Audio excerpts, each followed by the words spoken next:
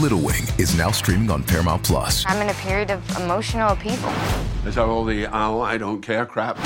A little adventure. Where are you going? I'm gonna steal a bird from the Russian pigeon mafia. Let's do it. Goes a long way. Starring Brooklyn Prince with Kelly Riley and Brian Cox.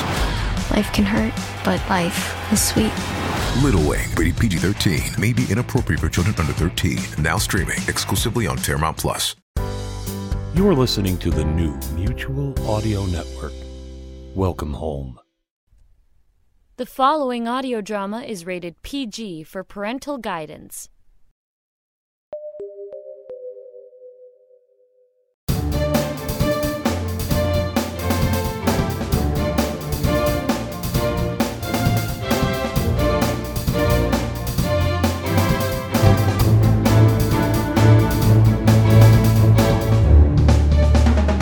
Hi there, and welcome to episode 608 of the Sonic Society, the world's largest weekly showcase of modern audio theater. I'm Jack Ward with another quick introduction with my friend and co-host, David Ault. Good morning, everyone. This week we turn back to the age that never quite was, with Victoriosity, Even Greater London, and a peek at Lindsay Graham's series 1865. And it all begins right here On the Sonic Society.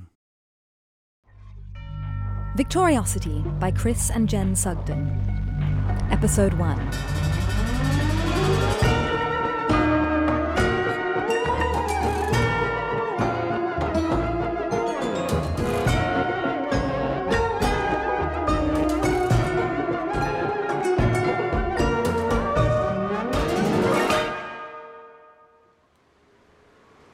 You're afraid, Inspector.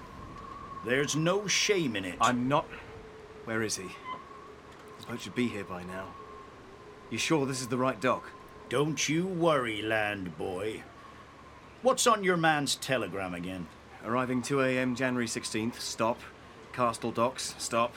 Dock number 2120, stop. Well, that's it down there in front of us. But there's no boat in it. There's no boats anywhere.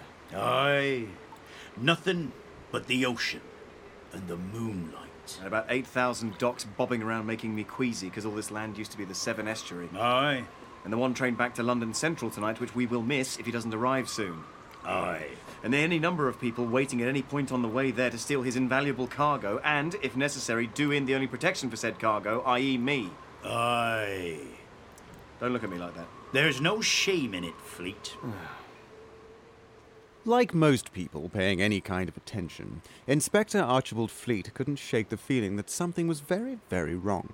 Or more likely, that everything was just slightly wrong. The everything in question was London in 1887. Even Greater London, to use its proper title, which nobody ever did.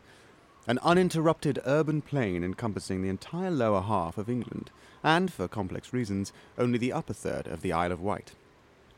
It was on the west coast of even Greater London, in the 40 miles of the Castle Docklands, built over what used to be open water between what used to be the separate cities of Cardiff and Bristol, that Fleet was waiting for a most important visitor. A visitor of great renown. A visitor who was to solve all of Fleet's problems by replacing them with far worse ones. Everyone feels afraid when they see the ocean at night. And if they don't, they should. I told you don't have to stay. Don't you have some...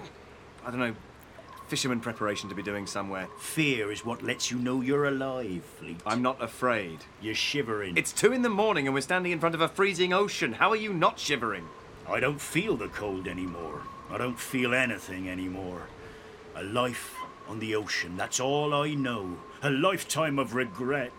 Did I ever tell you about Agatha? What do you mean, did you ever? We just met about 20 minutes ago. I just wanted you to show me down to the docks. She was beautiful, my Agatha. I didn't deserve her. She didn't deserve to be wedded to a man who was already wedded to the ocean. Look, fisherman. Eyes like sapphires. Very good. And such a beautiful dancer. Lovely. If you know what I mean. Well, I thought I did, but then you said if you know what I mean. Is he often late, your man? I've no idea. He hasn't been in the country for 20 years. Not a very glamorous mission for a detective, is it? Babysitting a tourist? Dr. Salek is not a tourist, he's a scientist. He's transformed the whole... He built the tower. What tower? The tower. Still a detective with intellect, I assume, and skills. You enjoy making sure people get on the right train so they can get home to their teddy bears and cocoa? Doesn't matter whether I enjoy it. This is what I've been asked to do. Agatha asked me not to be away at sea for so long. We'd get by, she said. But I wanted to earn my way up to captain, and I did. But by then, she was gone. Really, don't let me keep you. Do you know what I regret most, Fleet? God, he's late. When something's happened to him. What I regret most, Fleet. What? What I regret most was losing Agatha. Yes, I think you've made that very clear. And I will really regret having to go back and tell my superiors why I haven't... Fleet, look! Quiet, fisherman, look! Look! Shh! Is that... A submarine! Just like the one Agatha... No more Agatha! I suppose that's him. Well, let's go then. You really don't have to go. Oh, come on then.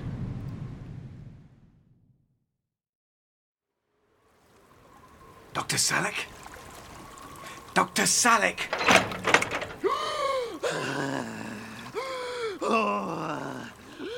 Dr. Salek? Dr. Salek? Are you all right? Yeah. Am I all right?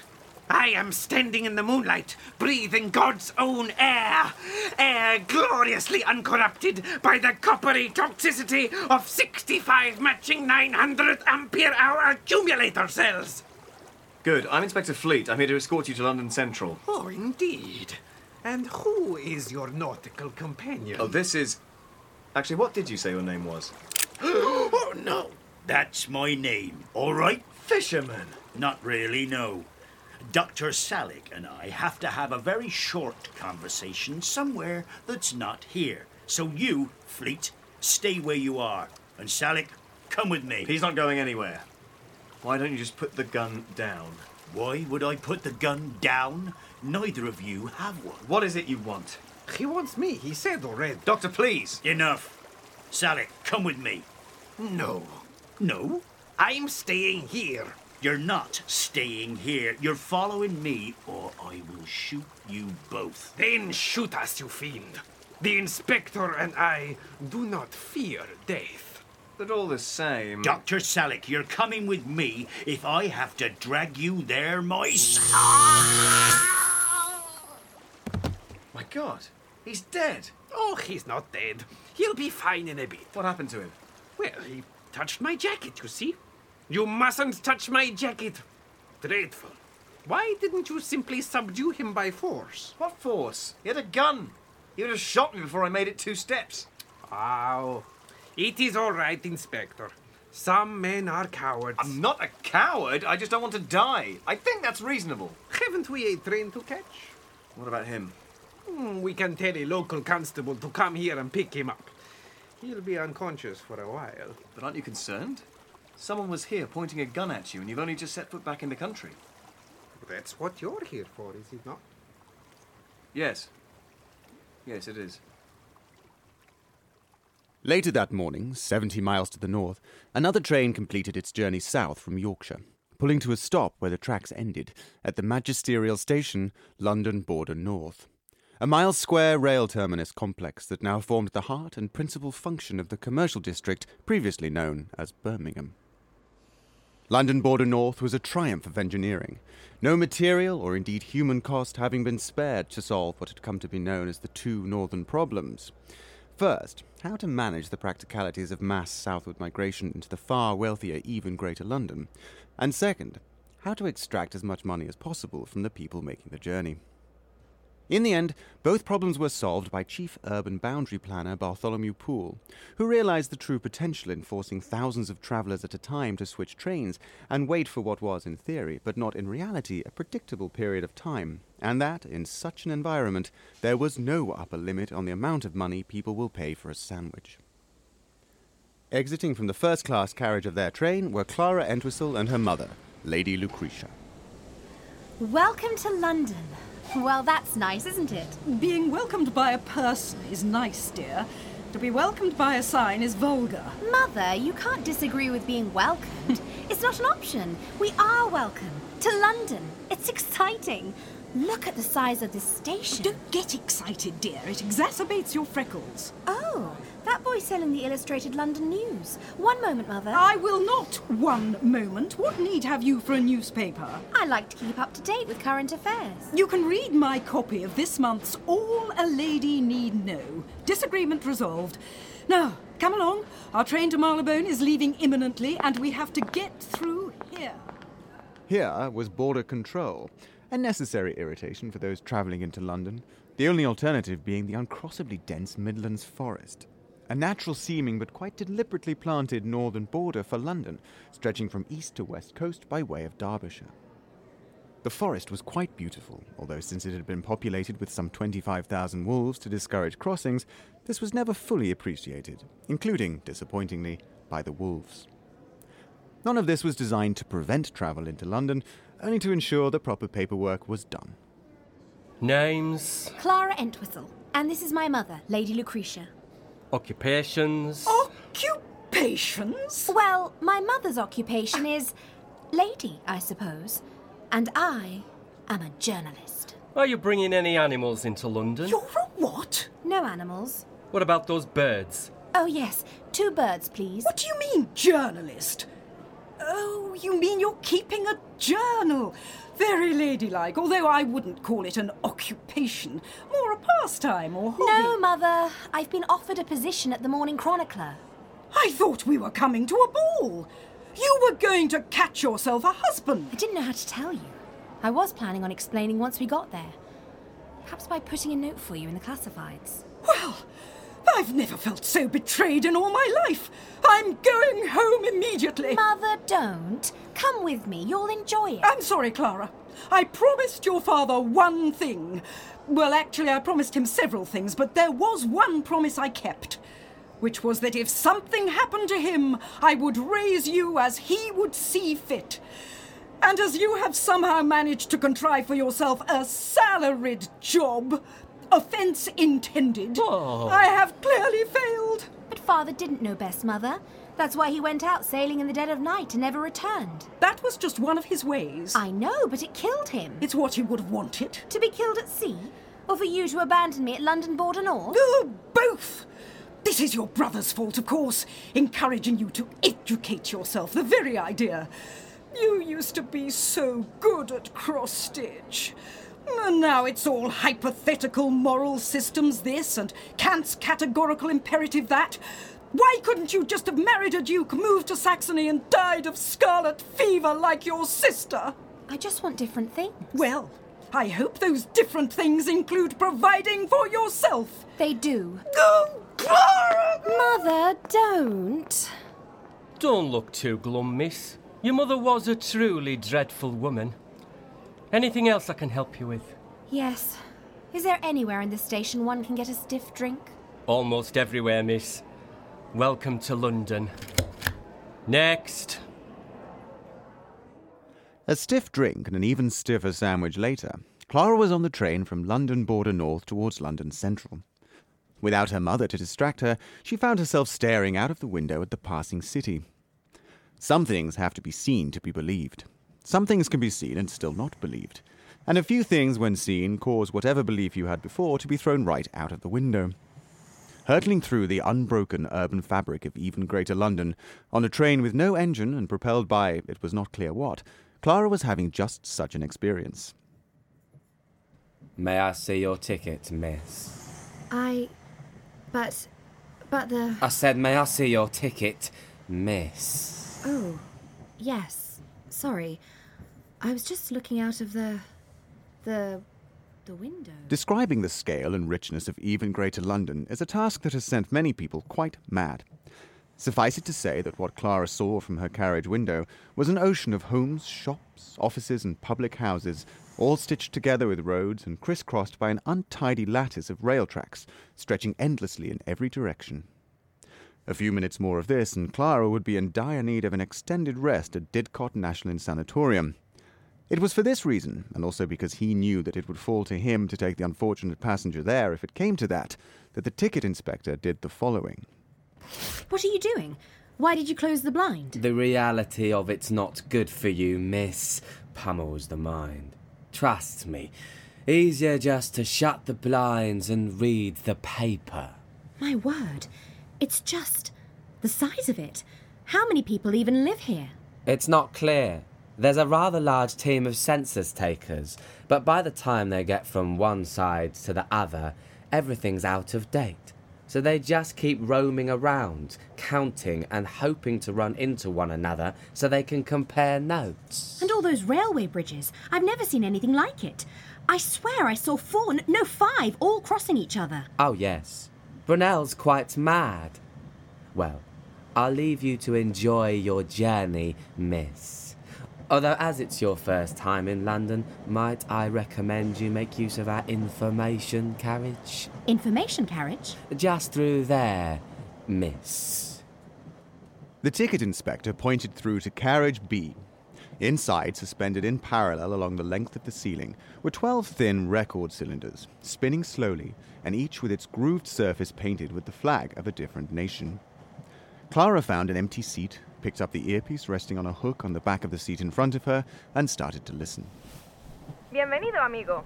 Bienvenido al tren del centro de Londres. Oh, maybe if I turn this. Jederzeit. Der Zug stoppt regelmäßig. Passagiere sind möglich. Husdjur med er. Särskilt i tunnlar. Under no circumstances.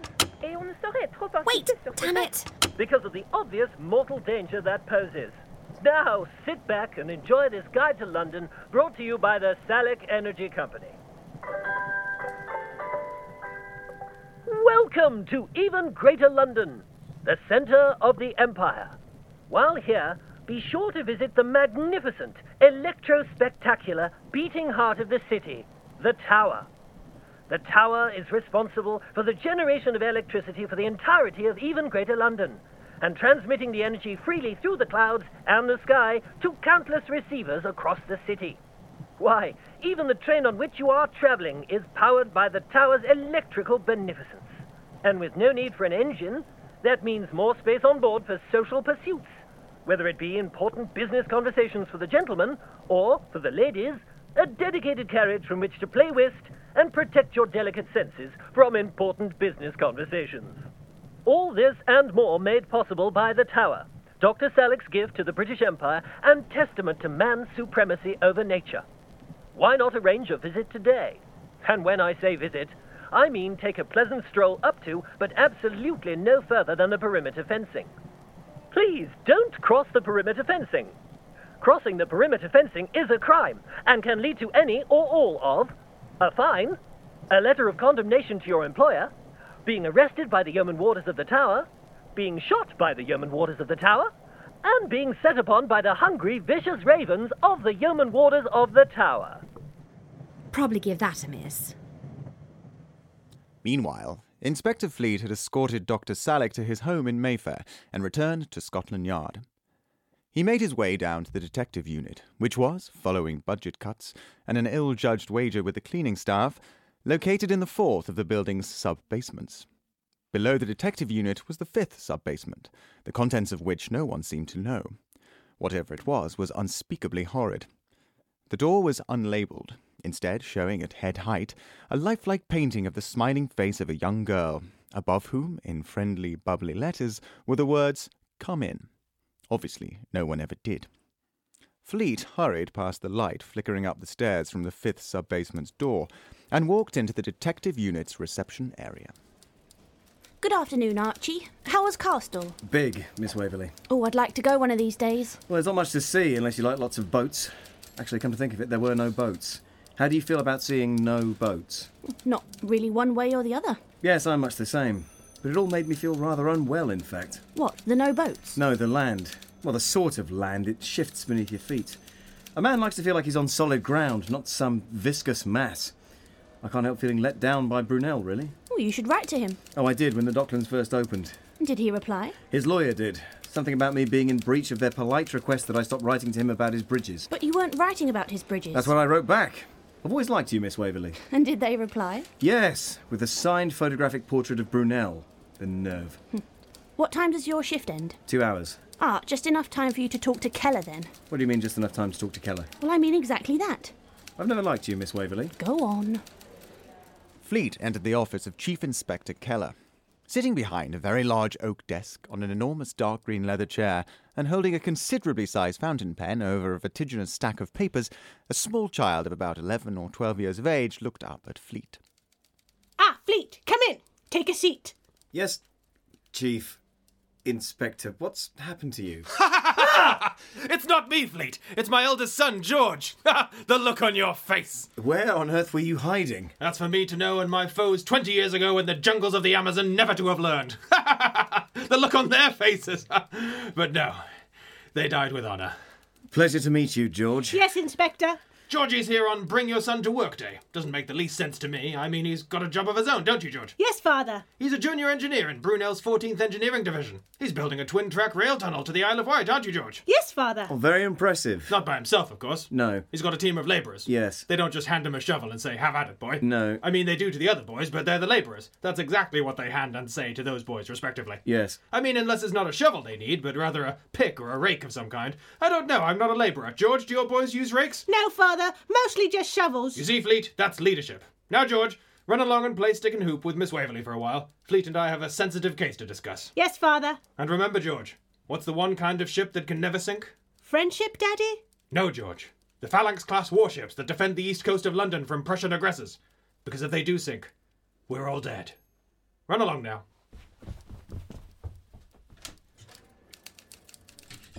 Nice boy. Yes, he is. But a few years working under Brunel will sort that out. So, what about Salak? Safely delivered to his residence in Mayfair. Equipment already there when we arrived. He sent it separately, apparently with the idea of using himself as a decoy. Did it work? Well, there's someone in the cells at Castle Docks with probably the worst headache I can imagine, so... Yes? Good. Have the report on my desk in an hour. We'll have to make all the copies by hand. The triplicator's broken. Well, that'll take hours. Can't we do the copies when it's fixed? It's not going to be fixed, Fleet. They're going to send us one of those new quadruplicators. You know what those maniacs are working on now, don't you? A quintuplicator. I've lived too long. Why don't I bring you the report, and when the machine arrives, of however many plicates... Just write the damn copies, Fleet! Only one time I've broken that rule in 33 years as a police officer. Led to the death of 3 good men. So... I don't like to talk about it. It's fine, I don't want to... Fly fishing, if you must know. Right. Never again. Never again. I take it they drowned? If only, Fleet! What I would have given for them to have drowned! Not in place of them being alive, obviously. No. No, that would be monstrous. Of course. I mean, instead of what happened to them. God rest their poor, shattered souls. Chief Inspector, yesterday before I went off to Castle to collect Salak, who was that leaving your office? I don't think I've seen him before. That's Whitlock, the new Chief Yeoman Warder of the Tower. I'm surprised you haven't run into him yet. You spend a bit of time around the tower, don't you? I try not to. Beefeaters give me the creeps. The Yeoman Warders are our partners in civil protection, Fleet. So it's important to remain, you know, civil. That's why I met with Whitlock and ended up listening to him tell his damned adventure stories for an hour. The braggart! If you've ever seen a goat, he's wrestled 10 lions before breakfast. Simultaneously or in sequence? Do you know, I didn't think to ask. For some reason it wasn't at the forefront of my mind. Why would that be? Oh yes, because he's also told me they've expanded their operating radius. Again? Yes, again, Fleet. They've received approval from the Home Secretary yesterday. Now they're the only investigatory force operating within a full 1 mile radius of the tower. I understand the need for precaution, but still. Did they give a reason? The Warders don't give reasons to us, Fleet. Anyway, that's the way the Home Secretary likes it, in his infinite wisdom, so that's the way it's... Oh, for God. Yes? A Dr. Salak to see you, sir. Salak? What the devil is he doing here? I'll go write up that report then. Fleet, if you leave this room, I will skin you. All right then. You'd better send him in, Miss Waverley. Fleet, what do you suppose the odds are of this being Salak personally delivering a thank you gift basket? Poor, sir. Indeed, Fleet. Indeed. There was a saying in even Greater London which ran, "To get ahead, get a bell."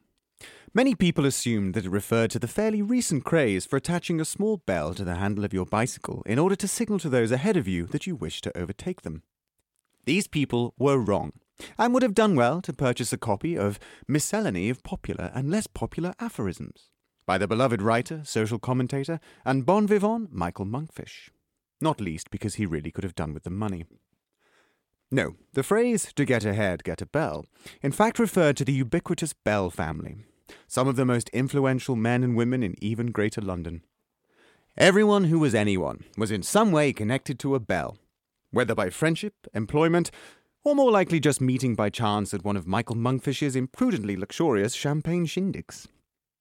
Into the office of Augusta Bell, editor of the Morning Chronicler, walked Clara Entwistle. Ah, Miss Entwistle, come in, come in. So, you're my new secretary. Splendid. Take this down. To my brother Julius. Birthday felicitations. Regards, Augusta. Feel free to edit out anywhere I went overboard on the feelings. No, there seems to have been some sort of error. I thought I was accepted for a job as a journalist. Oh, dear. Well, I'm sorry to have wasted your time, but you've been misinformed. I'm afraid we don't have any vacancies at present for reporters, but I'll keep your name on file and... What now? Ah, Jenkins, what do you want? Yes, a new crime reporter, lovely chap. Yes? Yes? What do you mean stabbed? Well, yes, no, obviously I know what... Well, no, Jenkins, don't be absurd. I'm sure the blood's not everywhere. Is it in Spain, Jenkins? Is the blood halfway up Ben Nevis? No. Then get a hold of yourself. Well, then get a towel first. Well, then a curtain. I don't know. Don't have to think of everything. Well, Miss Entwistle, it appears we have an opening after all. How does crime take your fancy? Writing about it, obviously, not committing it. Although a healthy disregard for police rules about who is and is not allowed to attend a crime scene and who can and cannot remove bits of evidence might come in handy. Is it safe? Depends what you mean by safe. Can I promise you that your loved ones won't be kidnapped, garroted, buried in shallow graves, their fingers chopped off and delivered to you in an envelope marked fragile, and to top it all off with insufficient postage? No. But what guarantees are there that that wouldn't happen as a matter of course? That actual scenario, or... Will your job take you to some of the most dangerous neighbourhoods? Of course. Will you get shot in the face and your body sold on for medical experimentation? Who can say? Again, I feel like these are alarmingly specific examples. The point is that you're doing a public service, and since reading about crime is the nation's second favourite pastime after committing it, I think you'll find it pretty steady work. But no. It's quite all right, Miss Entwistle. It's not for everyone. Not everyone has what it takes. Not everyone has l'esprit du stylo. I just took you for... never mind. Took me for what? A journalist. I'll do it. Excellent. Welcome aboard and all that. Here's an advance on your wages and the key to your new lodgings. Thank you, Miss Bell. You won't regret this. I'm not the regretting type, Miss Entwistle. But your time is now my paper's time, and you're wasting it sitting in my office. Go find me some news.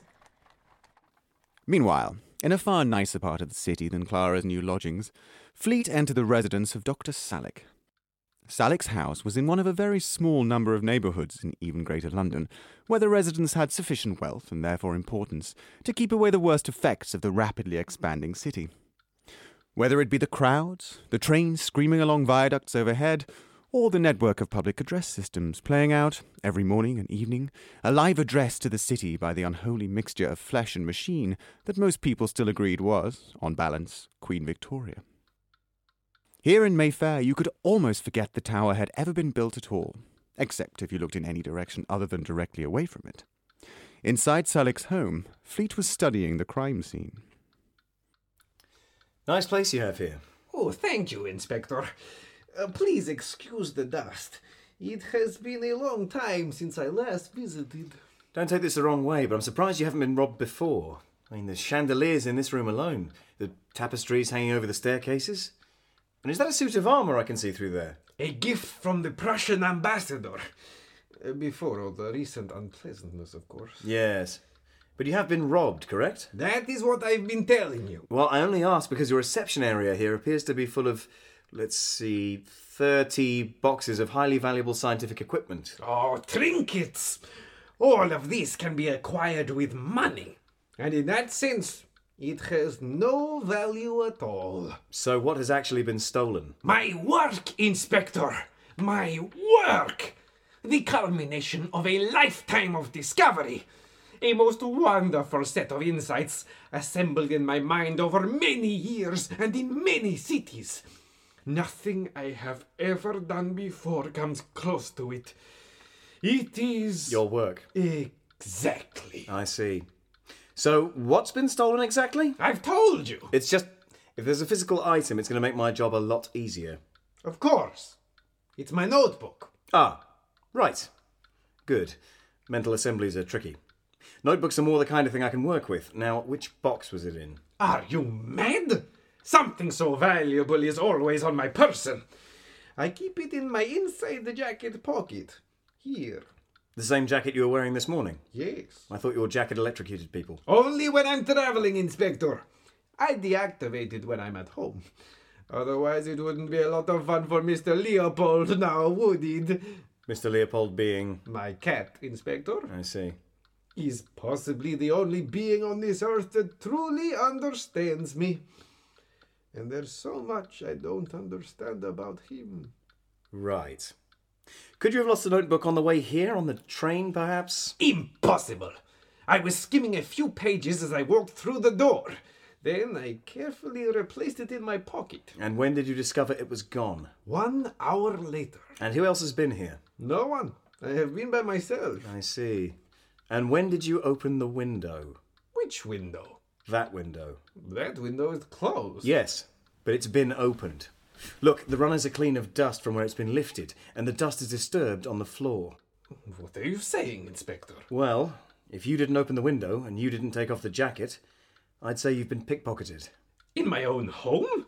Without me noticing they're entering or leaving and with no one else present? Surely not. Dr. Salick, when you've eliminated the impossible, whatever remains, however improbable, must be... A ghost! No, Doctor. No. Oh. Very well, Inspector. Let us say you are correct. How will you proceed? A thief of this skill won't be easy to find. Let me make some inquiries. Make them quickly, Inspector. There is more than you know at stake. Fleet worked through the day and long into the night, but he could find no one who knew anything about Salick's notebook, or indeed a thief with the kind of skill required to pickpocket a man in his own home. Exhausted, he returned home and collapsed into bed, where he fell into a deep, revitalizing sleep lasting precisely 36 seconds. Inspector? Inspector Fleet, open up, please. Oh, of course. I'm coming!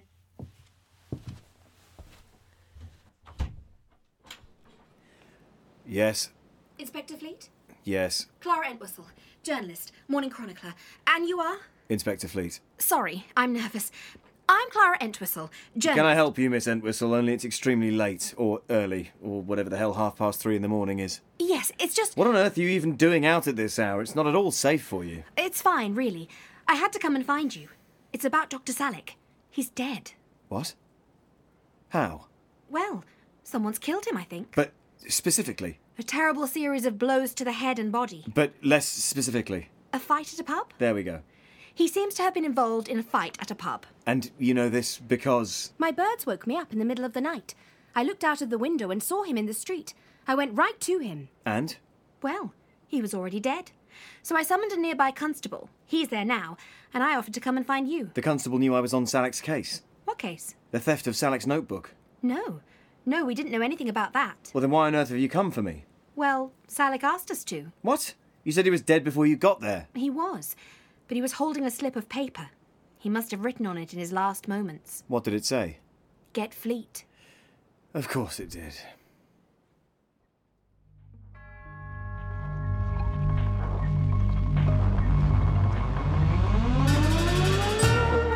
That episode of Victoriosity featured Tom Crowley as Inspector Fleet, Layla Khatib as Clara Entwistle, and Peter Ray as the narrator, with Gemma Arrowsmith as Augusta Bell, Richard Soames as Dr. Salick, and Christian Flint as the fisherman.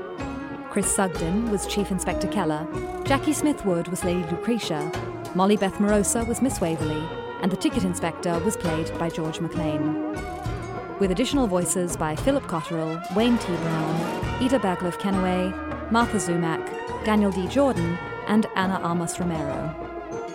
Victoriosity was written by Chris and Jen Sugden, directed by Nathan Peter Grassi, and produced by Dominic Hargreaves.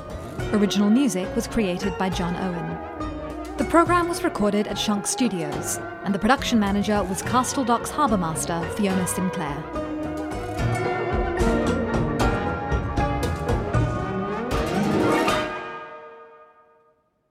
Come on then, let's go. I might change out of my dressing gown first if it's all the same to you. Oh yes, of course. Sorry, I'm nervous. I'm Clara. Clara Entwistle. Did I mention that before? Yes, you did. It's just that it's important that you know who Yes, I know.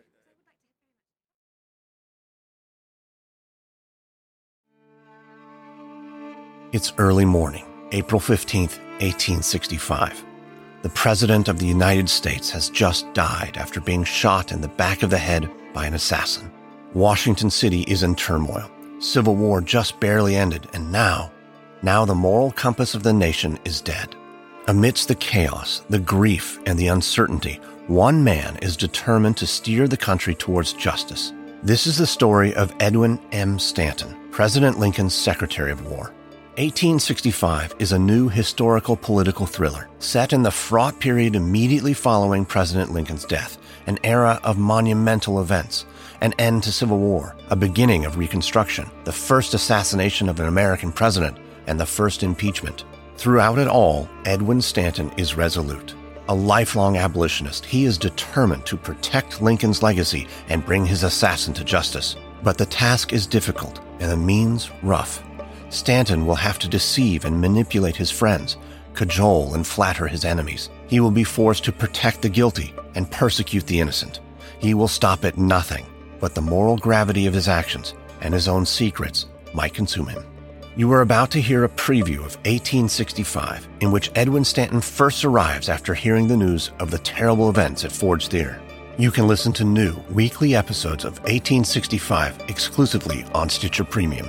For a free month of Stitcher Premium, go to stitcherpremium.com/1865 and use promo code 1865. You'll also find a link in the episode notes.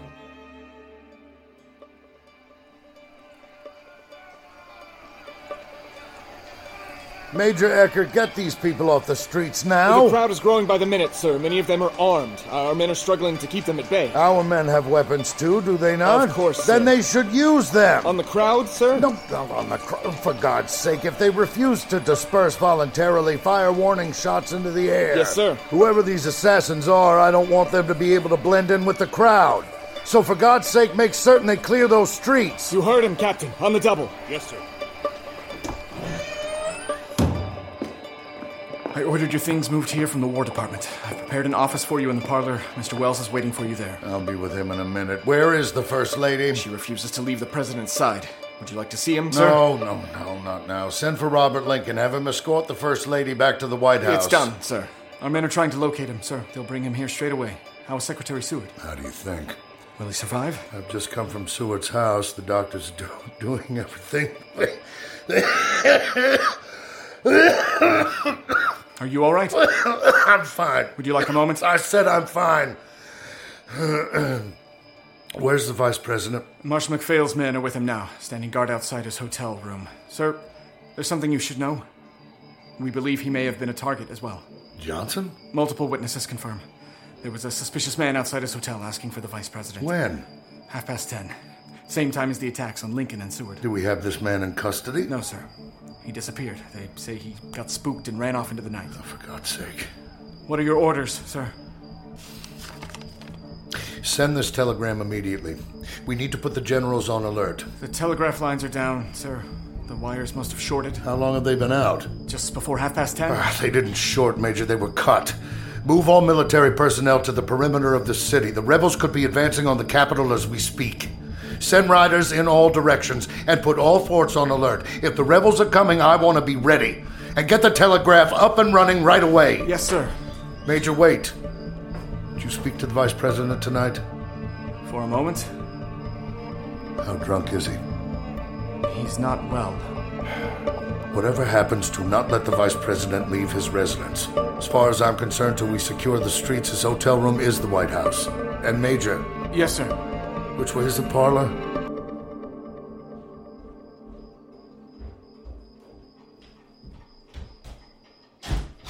Mr. Stanton. Secretary Wells, I'm sorry to keep you waiting. How is Secretary Seward? Will he recover? It's unclear at the moment. God have mercy. He's in good hands, Mr. Wells. Have you seen the President? No. I have. He will not survive his wounds. I'm no doctor, but I can tell you that for certain. I assumed as much.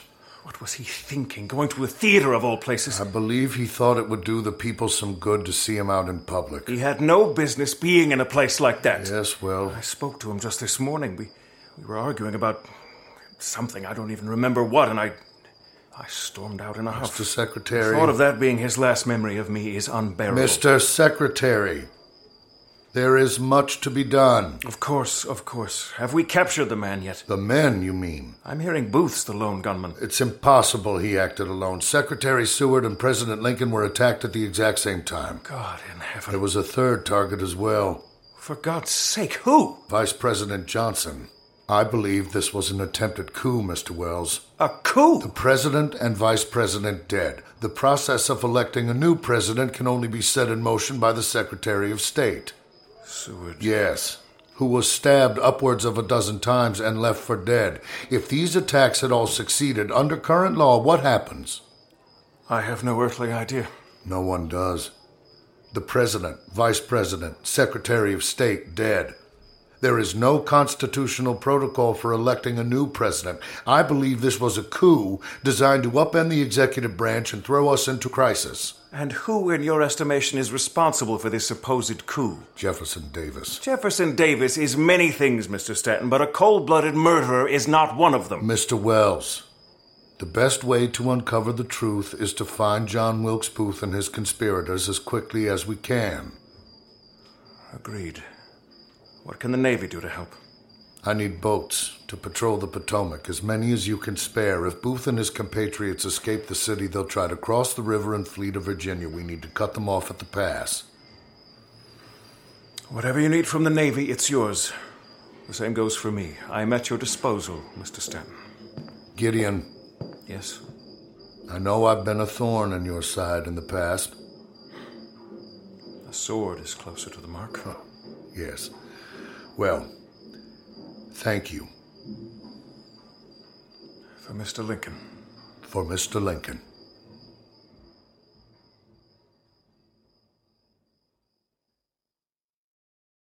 Telegraph, April 15th, 1865. From the office of the War Department. The attacks, both at the theater and at Secretary Seward's home, took place at the same hour, thus showing a coordinated plan to assassinate Union leadership.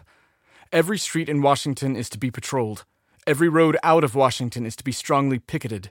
All trains and steamboats should be stopped immediately, and every other possible avenue of escape thoroughly guarded, in order, if possible, to arrest the assassins. Sincerely, Edwin M. Stanton, Secretary of War.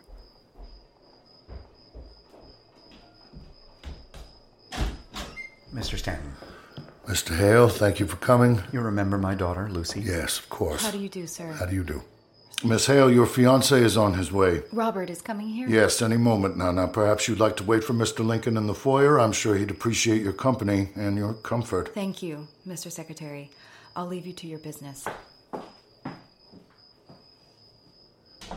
She's a lovely girl. I'm sorry for bringing her. No, it's fine. I couldn't bear the thought of leaving her alone. Not on a night like tonight. As I said, it's fine. How is the president? What's his condition? Well, his wound is mortal. Senator Hale. It's Ambassador Hale now, you know that. Assuming Johnson follows through on Lincoln's promise and confirms your appointment. When it comes to Lincoln's agenda, Andrew Johnson isn't likely to follow through on much of anything. Wouldn't you agree? Perhaps. What can I do for you, Edwin? I want to know what you think of him. Johnson. When he was sworn in as vice president a few weeks back, he was wallpapered drunk. Oh, I know. I was there. Fool could barely stand. He's a feckless, vile monster. A drunk, a womanizer, and a stammering buffoon, too. Don't forget bigot. Indeed. He's entirely beneath the office of the presidency. Yep, come tomorrow, he'll have it. Oh, God help us. That man stands in opposition to everything you and I have fought for our entire careers. If there's one thing I've learned from my time serving under Mr. Lincoln, it's that the office of the presidency changes the men who occupy it. Not this one. Johnson the man is unscrupulous and vile, yes, but Johnson the president, we don't know who he's going to be, not yet. My father always said, when someone shows you who they really are, believe them. Believe Andrew Johnson, Edwin. Take him at his word. He'll try to destroy Lincoln's legacy first chance he gets. You may be right. All the more reason for you to stay in Washington. Even if Johnson does make good on Lincoln's promise, refuse the ambassadorship. Johnson will need good men in his orbit, John, men who can help stave off his worser inclinations. So will I. I need you here for the fight to come, not kept away in the Spanish embassy. The people voted me out of the Senate, Edwin. I have no power. You have influence. You have more sway over the Republicans than anyone. Where you go, the party will follow. And where will I be leading them? When I was a boy, I swore an oath to my father. An eternal hostility to slavery and bigotry. I'm going to make good on that promise. I'm going to preserve Lincoln's legacy. But I can't do it alone. I need you and the rest of the Republicans standing with me, lockstep in solidarity. Consider it done. Thank you, John. What about you? What about me? You'll have to offer Johnson your resignation. Along with the rest of the cabinet, yes. And if he accepts? Much good you'll do the president's legacy deprived of your office. I suppose I'll have to do with Johnson what I did with Mr. Lincoln. Make myself indispensable. Easier said than done. Why do you say that? Johnson despises you. The feeling is mutual. Mr. Secretary. Marshal McPhail, why aren't you with Mr. Johnson? That's actually why I'm here, sir. The Vice President is missing. He's missing! My men believe he escaped through the bedroom window moments ago. I ordered him to remain at home, and I ordered your men to keep him there, Marshal. I've launched a citywide search, sir. Find him, Marshal. I will not have this country waking up without a president.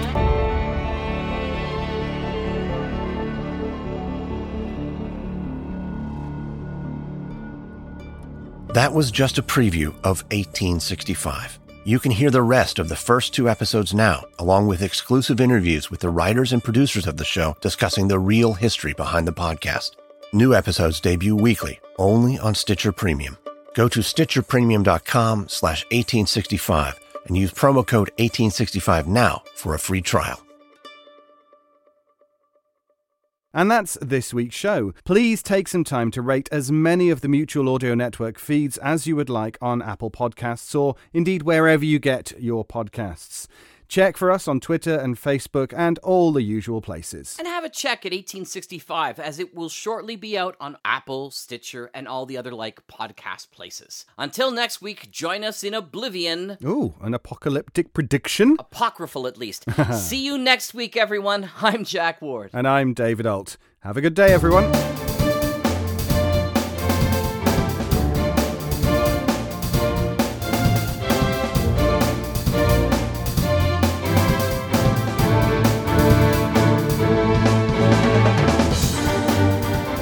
The Sonic Society is written and produced weekly by Jack J. Ward and David Alt, with original music by Sharon B. at sharonb.com. All features, interviews, and audio drama shorts are owned completely by their originators and provided to the Sonic Society by Creative Commons licensing. The Society itself originates from Halifax, Nova Scotia, Canada. Thanks for listening.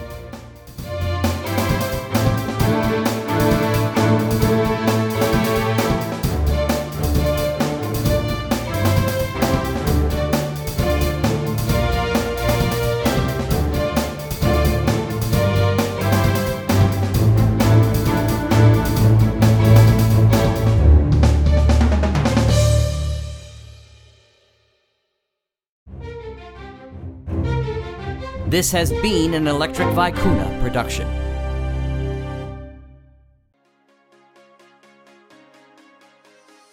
Hey everyone, it's Mark from Leap Audio. I'm here to tell you about something really exciting. July 24 through 26 of 2020, Halifax, Nova Scotia, we are gathering together in the world's first international modern audio drama convention and family reunion. Inspired in part by the living, loving memory of our dear friend Bill Hollweg, we're bringing together writers, producers, actors, and our fans for workshops, seminars, and even live performances. So join us, won't you? Go to madcon.com, that's www.mad-con.com for more information. I hope to see you in Halifax in 2020. Governments throughout the world have been working around the clock to get more information about just how this event that we call the incident actually occurred. We're all just trying to have a nice family. Whoa! What was that? We've recently discovered evidence that all of this, the incident, the pulse, wordnesia, was from a shadowy group that calls itself Cypher.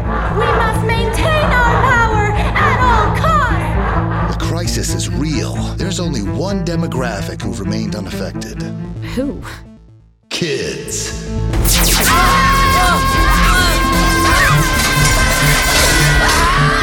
right, let's see what this baby can do! They're stealing the whole darn castle! But Clippos, we're gonna die! It's frozen!